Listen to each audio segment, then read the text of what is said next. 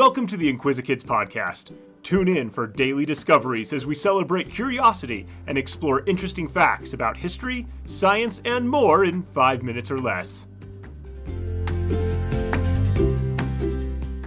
Hi, I'm Luke, and welcome to the Inquisikids podcast. Science can be quite interesting sometimes. Scientists use the scientific method every day. They have a question or a problem, develop a hypothesis, conduct research or experiments, and make a conclusion. If you would like to learn more about the scientific method, listen to the July 22nd, 2021 episode. Today, we will learn about something that scientists, even using the scientific method, have not been able to explain. The Bermuda Triangle. The Bermuda Triangle is an area of the Atlantic Ocean that lies between Miami, Florida, the island of Bermuda, and San Juan, Puerto Rico. It covers about 500,000 square miles of water. There have been many unexplainable, mysterious events in these waters. The first record of something out of the ordinary happening in the Bermuda Triangle occurred during the famous 1492 voyage of Christopher Columbus. He records that the ship's compass began to act oddly and register inaccurate readings on his trip from Spain to the West Indies while sailing through the triangle.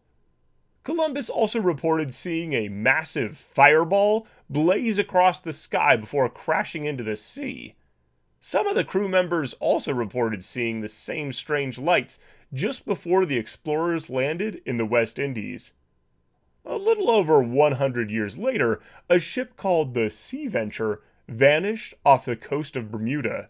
A rescue ship was dispatched to locate the Sea Venture, but oddly, that ship disappeared as well. This was just the beginning of disappearances in the Bermuda Triangle. 3 Spanish galleons were lost in 1750. In 1812, the Patriot, an American ship with the Vice President Aaron Burr's daughter, went missing.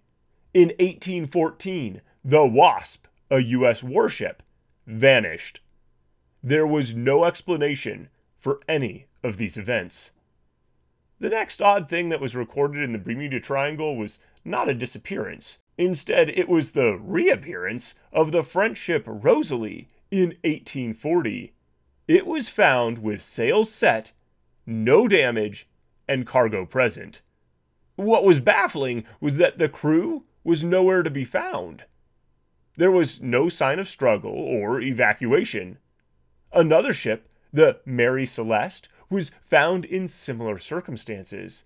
The Mary Celeste had set sail out of New York Harbor bound for Genoa, Italy on November 7th, 1872. On board were the captain, his wife and daughter, and a crew of 8. The ship was found abandoned, with nothing disturbed, about a month later. Only the passengers and 1 lifeboat were missing, but they were never heard from. The ship's log showed that it had passed through the Bermuda Triangle, even though that was over 400 miles off its original course. Ships are not the only thing that has gone missing in the Bermuda Triangle. It was a clear day on December 5th, 1945. 5 U.S. Navy bomber planes left Fort Lauderdale, Florida, on a training mission. With a crew of 14, Flight 19 was slated to spend 2 hours in the air under the direction of Patrol Leader Lieutenant Charles Taylor. The way out went fine, but Taylor radioed that he was having issues on the way back. He reported that his compass was malfunctioning and that he did not know where he was. The daylight was fading and visibility was dropping. Suddenly, the weather changed, and a storm came up, making further radio communication troublesome. Taylor became disoriented and most likely turned the planes away from land out to sea. Knowing that the planes only had enough fuel to fly for 6 hours, the Navy sent out search planes, including the Martin Mariner, a rescue vehicle with enough fuel on board to fly for 12 hours. Interestingly, the Mariner, nor the 5 bombers, ever returned, nor were they found. These are just a few ships and planes that have disappeared over the waters known as the Bermuda Triangle. No one knows for sure why there have been so many tragedies in the area, but some theories have been proposed. Some say that all of the events come from human error. Perhaps the people were inexperienced sailors on vessels not meant to be that far out in the ocean, or that they just weren't paying attention to what was around them. Another theory is that the events have been exaggerated. The stories have been embellished because people love a good mystery.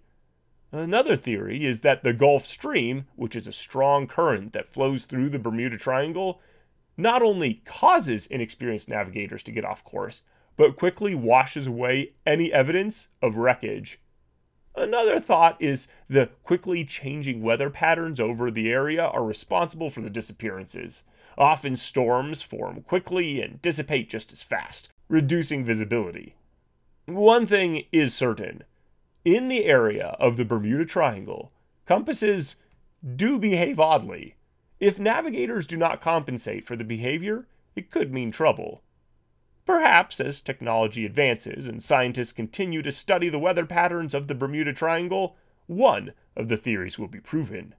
But today, it remains one of the greatest unsolved mysteries around.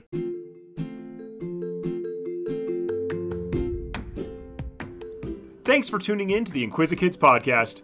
If you want to see the sources we used for this episode or send us some listener mail, you can find links in the episode description.